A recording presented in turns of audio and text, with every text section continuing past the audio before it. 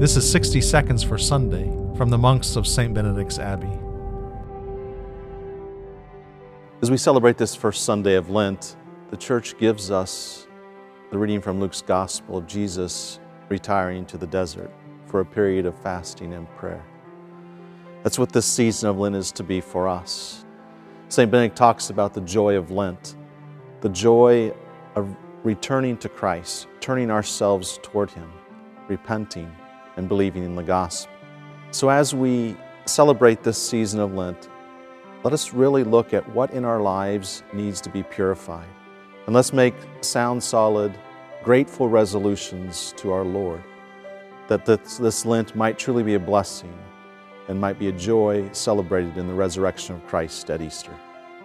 For more from St. Benedict's Abbey in Atchison, Kansas, see our website, kansasmonks.org.